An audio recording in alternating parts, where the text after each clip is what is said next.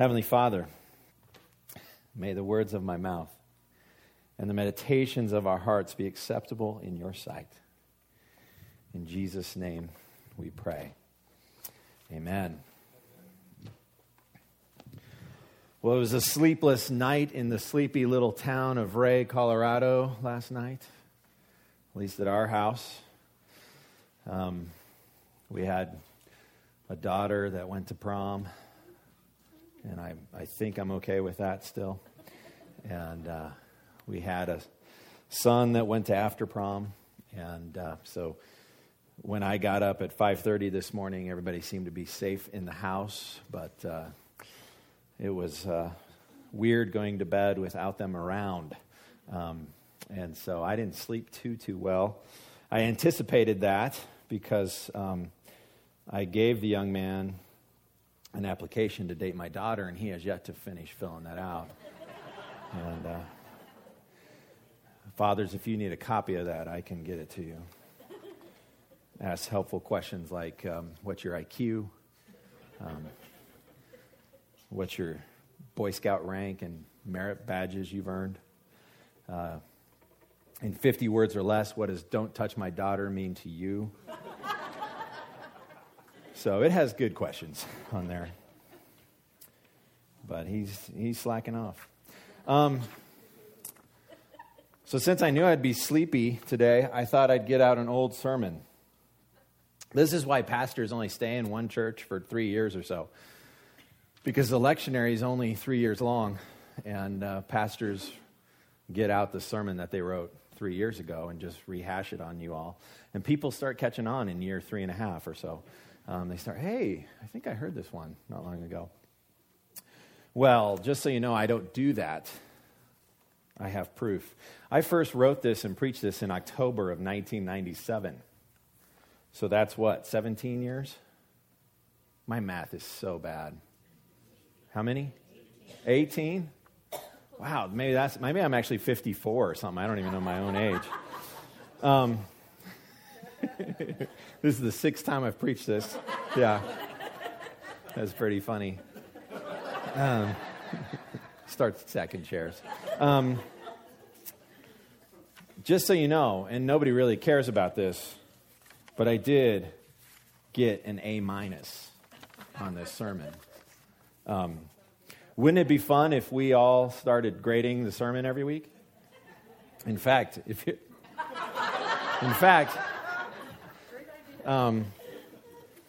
here's a form that I could start passing out.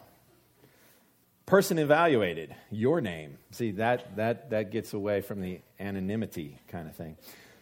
Circle the number that best describes your observation. 1 being weak, 5 being excellent.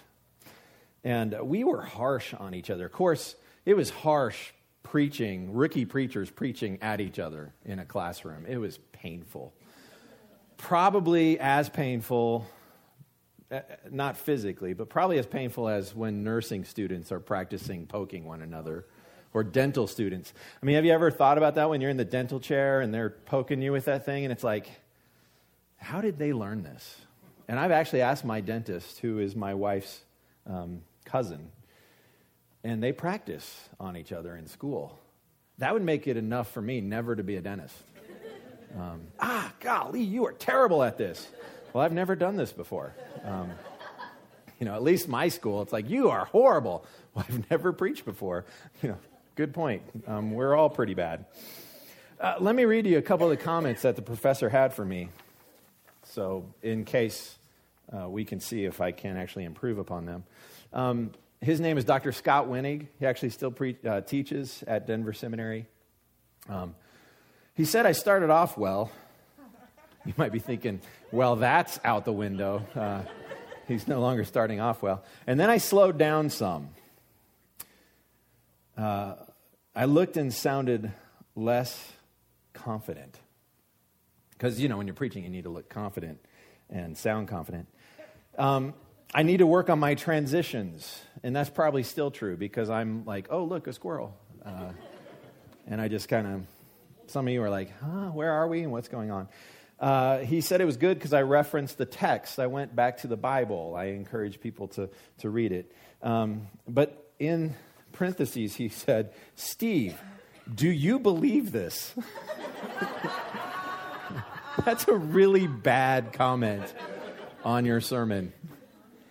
That's why I got an A- probably. Do you believe this? Your structure was okay. We were mean to each other in school. It was painful. He says here at the end that the good parts were my structure, which is really funny because that's like my worst part of my sermons now, probably because of my random abstract stuff. He says my weakest part was I didn't illustrate well, I didn't apply it well, that I need to make it come alive. I need to help people really feel the text, that what's going on here. So I thought, hey, 18 years later, I'll give it another try. It's so interesting when you go back and you find your old papers. There's all kinds of spelling errors in this. Apparently, I stayed up late at night trying to get this done, cramming on it before I had to preach it that morning in school. By the way, that never, ever happens anymore. I'm never, ever cramming to get a sermon done anymore. And if I was, I wouldn't admit it. The passage I preached on, and why this came to mind, was because I preached on a passage in Daniel chapter 9. And this has kind of turned into a little series or a little mini-series on Daniel and his life because we've been looking at this issue called prayer. And one of my desires isn't to teach you how to pray because, quite honestly, they go out on the street and they ask people, do you pray? And by and large, I mean, it's in the 90s, 95, 98 percentile kind of a category. Everybody prays in America. In fact, I listened to this interview with this man, and he said, I was in the military, and atheists even pray. And it's that old saying, there's no atheists in foxholes. Now, I don't know if that's completely true or not, because I'm not an atheist, and I've never been in a foxhole, so I can't really apply that to myself. But the notion behind that is there's always something in our lives that will cause us, that will drive us to pray. There's always something that will get big, nasty, crazy, scary enough in life to make you go, oh God, help me. At least that's the premise, right, of that saying. And what I've been wanting to do is not give you so here's how you pray, because I hope and trust that everybody has some idea of how you pray, and it can be as simple as, oh God, help me. And it's helpful sometimes to help people pray, and maybe next week we'll do that. But the last few weeks, what I've wanted us to do is to look at why pray. Why pray? And today, really, I want us to look at what drives you to prayer. What are those situations, those things in life that drive you to pray? Is there anything that drives you to pray? And by the way, if you read this after the service, I'll let you read it. I'm not re-preaching this. I'm doing it completely different this time because I didn't like how this went, even though I got an A. Why do we pray? What is strong enough to drive you to prayer? It's interesting because we think of Daniel as this guy who was all about prayer, and the reason we think that is because, like last week when we looked at, he got thrown in the lion's den because of his prayer life, and I asked the question, how many of you get in trouble because of your prayer life? And Daniel was such a faithful prayer that he got thrown into the lion's den. But one of the things that is interesting about the book of Daniel is that there's only 3 recorded prayers in the entire book of Daniel. It doesn't tell us what he prayed that got him into the lion's den. In fact, it's not the content of his prayer that mattered except for one thing. He prayed to God. He didn't pray to the king. And that was the one thing that got him in trouble. He prayed to God, not to the king. And so he got thrown in the lion's den, but it doesn't tell us the content of his prayer. And there's one place it tells us the content of his prayer. It's earlier in the book, and it's basically a praise to God for giving him revelation on the king's dream. And it's like, thank you, God, for answering my prayer, kind of a prayer. But in Daniel chapter 9, we find a 550-word prayer. We find a prayer from Daniel. It's the only long extended prayer that this man of prayer we have in the book. And you'd think that a man of prayer, you'd have more of his prayers, right? But we don't. In fact, it's kind of interesting because this prayer was prayed during chapter 6 at some point. Because chapter 6, we find that Darius, the Mede, has come in and he's gotten rowdy and he's booted out the Babylonians. He's taken over in Babylon. And Daniel, we're told, is praying. He's facing Jerusalem. And so there is a potential that Daniel chapter 9 is a prayer that he prays as he's facing Jerusalem. And what I want us to see here is why Daniel prays. And I want us to all wrestle with, why do we pray? Why do you pray? What drives you to prayer? Is it when you're nervous about a test that's coming? Is it when you're worried about a health issue for yourself or a loved one, a family member? Is it when there's an economic downturn and you're concerned that you might lose your position? Is it when you can't quite make sense of a situation and you're struggling and maybe you're depressed and you can't figure out the way forward in your life? Maybe it's when your kid has been asked to prom by a young man and it drives you to prayer. Or maybe it's when you're at church and your stomach starts rumbling and you think, preacher, let's move it on. What drives your prayer life? When does it get to the point that you decide to go to God?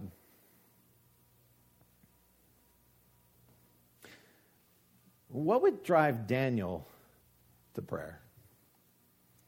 You see, many people think that the answer to that is, well, the king made this decree that nobody could pray except for the king. And so his prayer must have been, oh God, the king's bad. Make him go away. Let's get a new king. How about me, says Daniel. And that's not the content of his prayer in Daniel chapter 9. What does it take to drive a man like Daniel to prayer? Let's read. Daniel chapter 9, verse 1.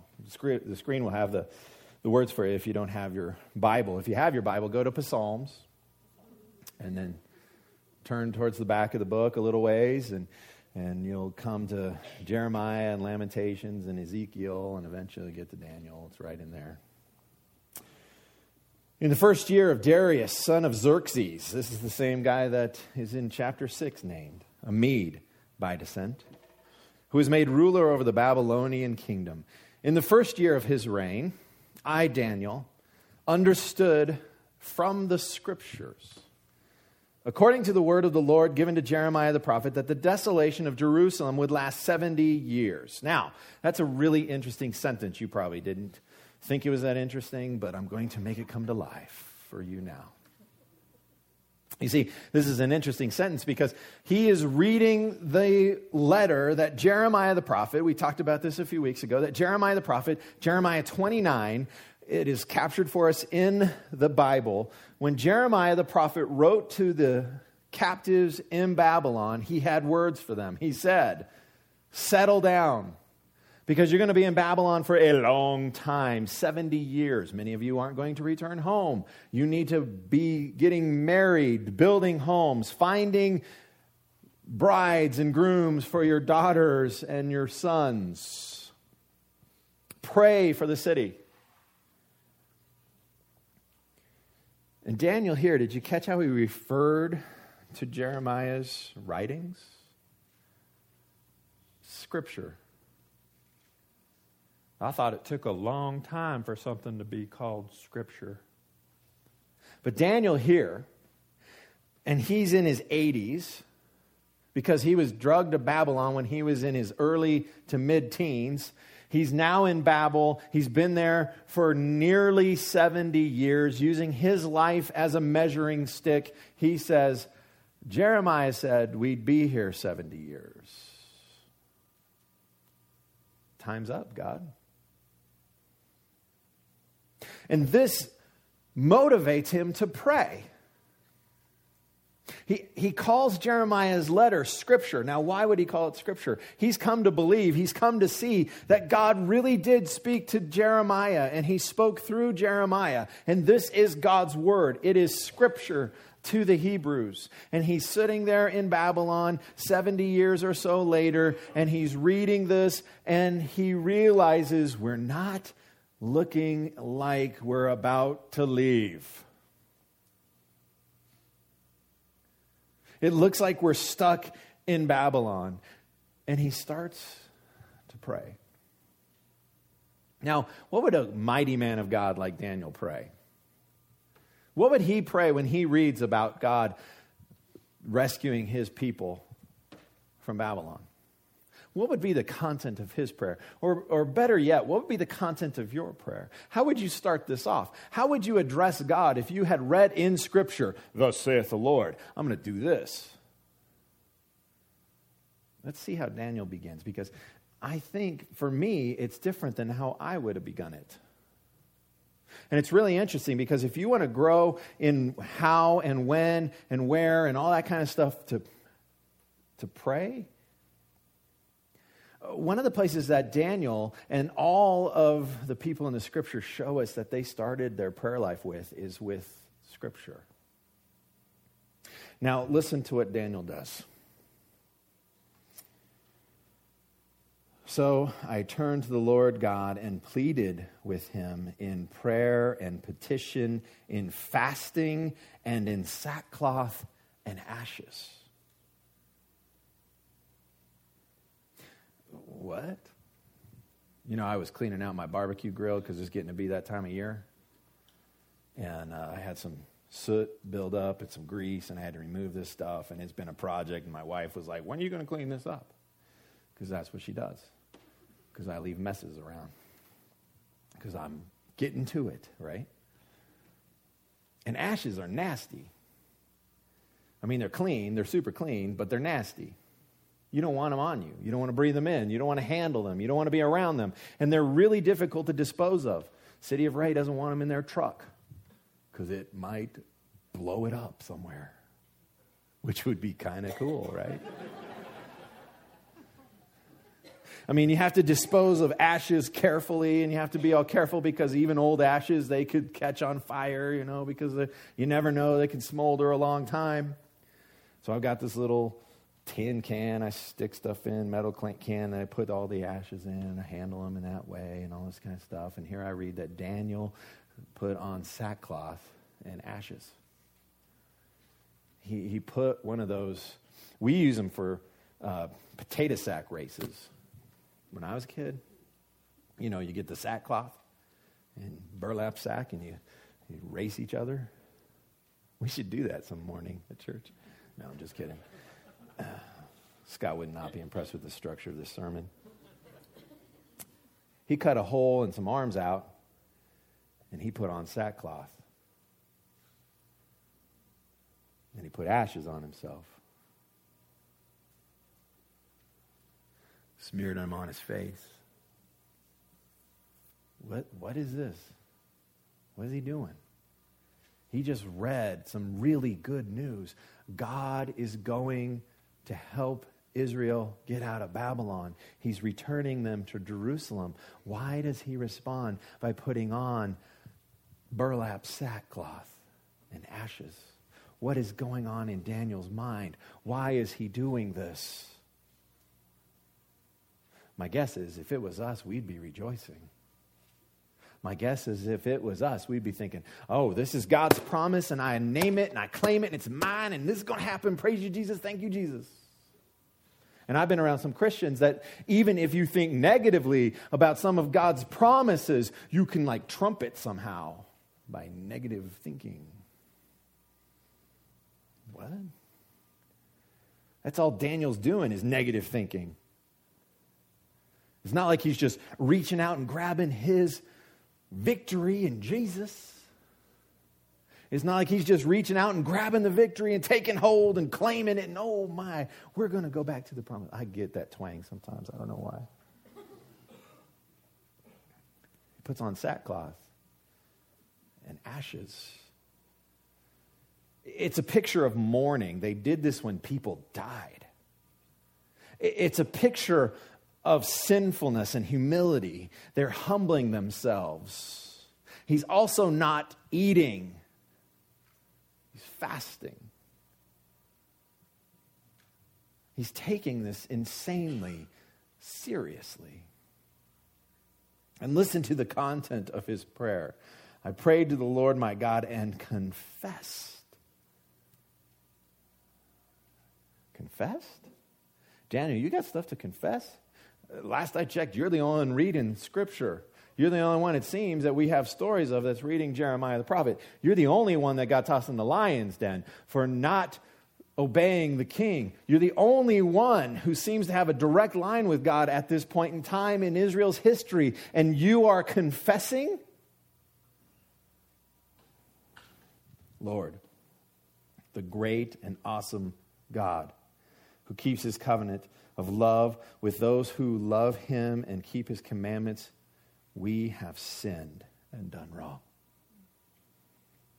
We have been wicked and have rebelled. You know, it's like he's piling up these terms. It wasn't enough to say, we have sinned and done wrong. Give me some illustrations of that, says God. And Daniel lays it on thick. We have been wicked and have rebelled. We have turned away from your commands and laws. We have not listened to your servants, the prophets, who spoke in your name to our kings, our princes, and our ancestors, and to all the people of the land. That's a long confession. For a guy, it feels, doesn't have much to confess. Do you have anything to confess?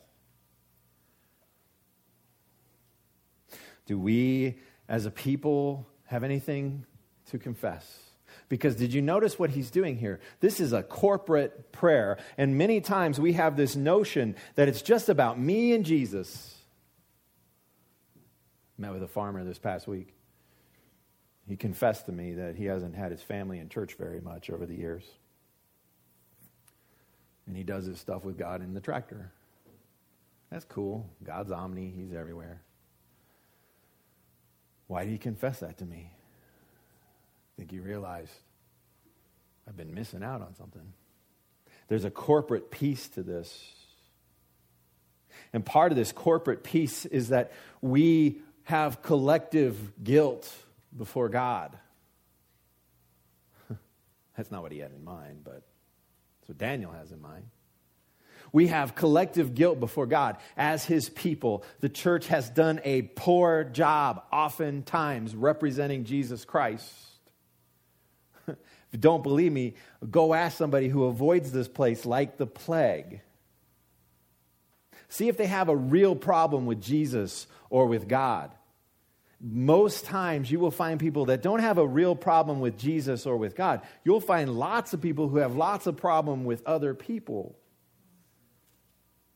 who claim to know Jesus and to know God.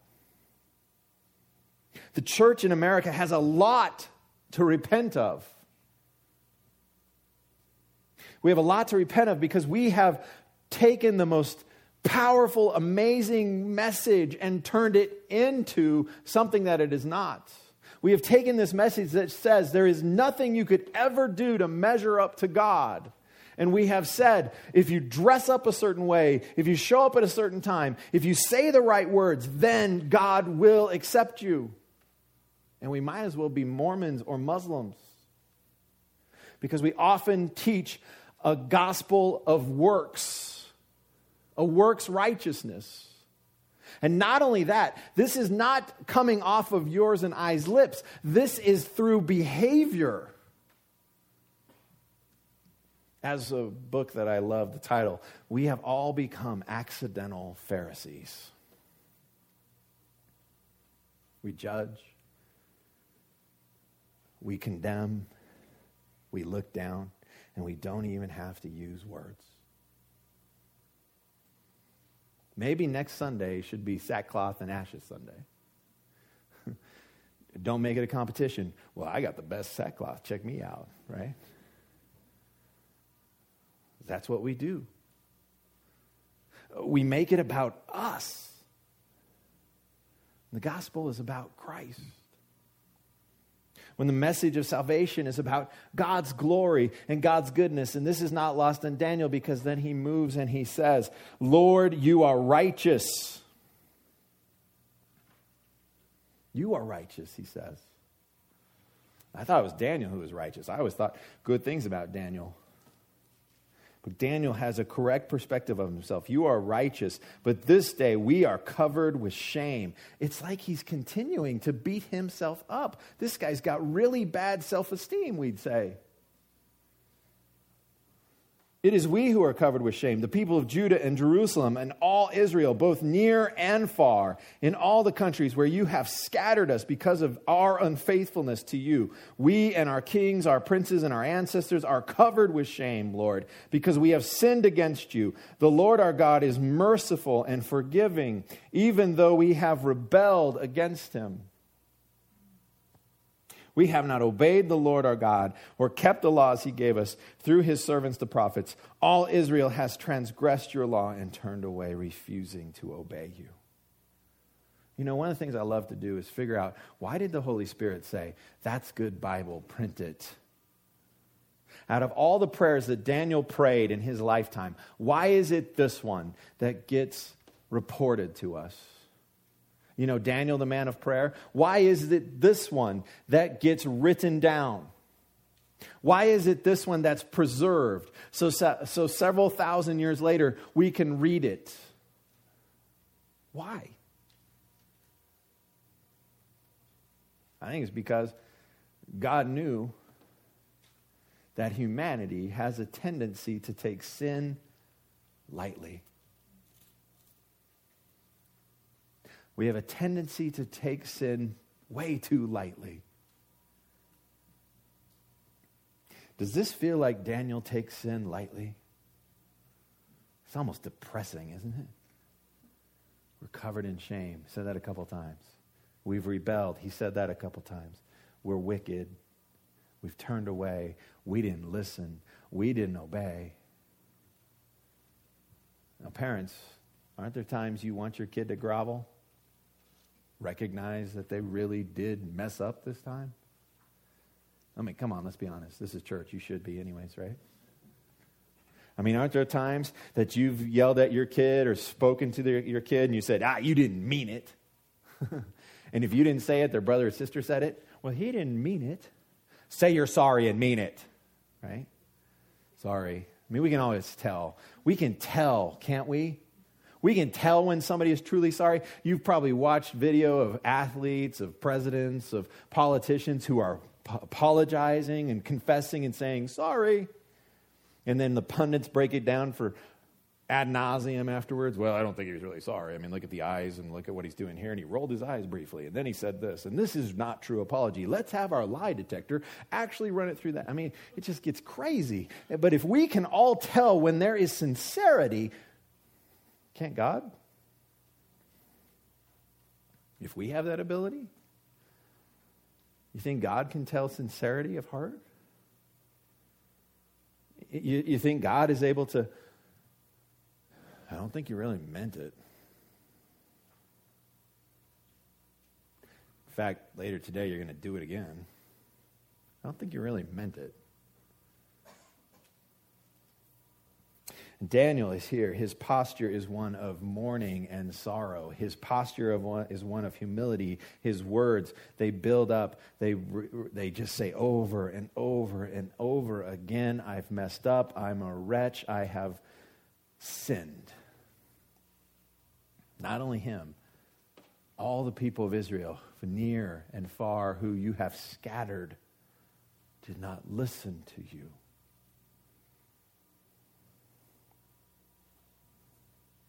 He goes on and he continues to bum everybody out. Therefore, the curses and sworn judgments written in the law of Moses, the servant of God, have been poured out on us because we have sinned against you. You have fulfilled, this is, by the way, what we call confession. He's confessing that what they did was wrong and God was right in his judgment of them. You have fulfilled the words spoken against us and against our rulers by bringing on us great disaster. Under the whole heaven, nothing has ever been done like what has been done to Jerusalem. Just as it is written in the law of Moses, all this disaster has come on us. Yet we have not sought the favor of the Lord our God by turning from our sins and giving attention to your truth. The Lord did not hesitate to bring the disaster on us, for the Lord our God is righteous in everything he does. Yet we have not obeyed him. How many times can he say this in different ways? Do you see what he's trying to tell us? Now, our Lord our God, who brought your people out of Egypt with a mighty hand, and who made for yourself a name that endures to this day, we have sinned. We have done wrong. I think that's 3 times now. Lord, in keeping with all your righteous acts, turn away your anger and your wrath from Jerusalem, your city, your holy hill. Our sins and the iniquities of our ancestors have made Jerusalem and your people an object of scorn to all those around us.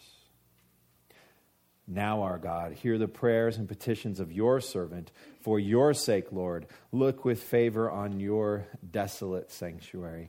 Give ear, our God, and hear. Open your eyes and see the desolation of the city that bears your name. We do not make requests of you because we are righteous, but because of your great mercy. Lord, listen. Lord, forgive. Lord, hear and act. For your sake, my God, do not delay, because your city and your people bear your name. That's a prayer. Why is it such a good prayer? I mean, maybe you don't agree with me. I think it's a great prayer. Holy Spirit thought it was such a good prayer. He said, that's good Bible, print it.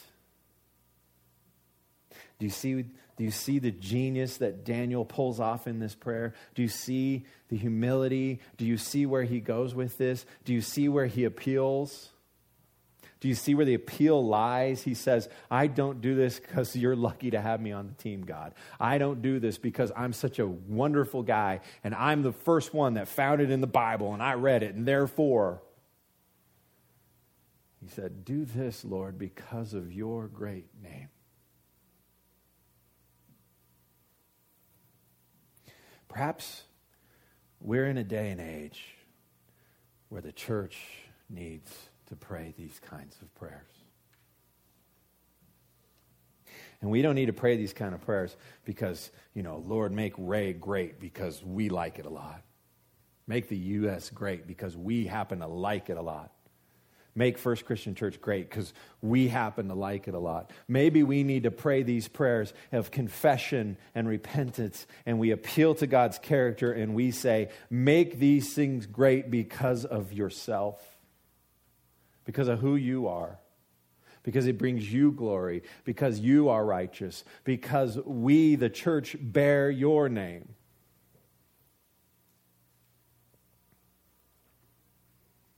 Maybe this prayer is in here to correct us with our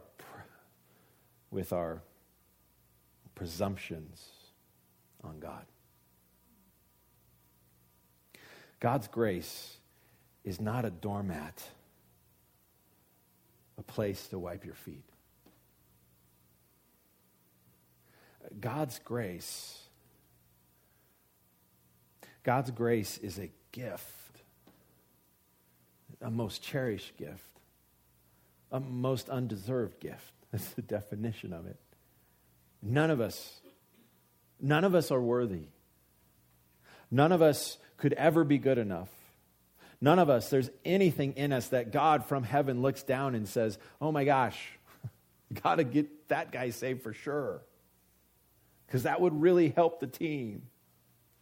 And yet, in God's mercy and grace, he looks down from heaven and says, those folks need to be saved for my name's sake, for my glory, and I will use them for my name's sake and my glory. See, that's why I'm a pastor. When I came here, I didn't think I'd be here this long. Wasn't my plan.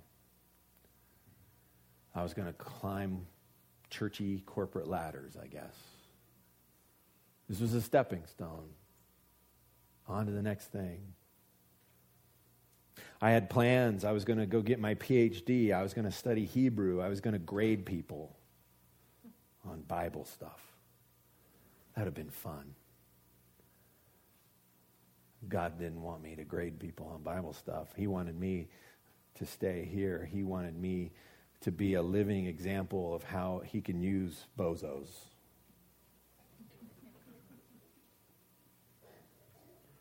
And I don't mean that in a funny way. He wanted me to be an example of a person who is struggling to follow Christ. He wanted me to be an example of a family who struggles to follow Christ.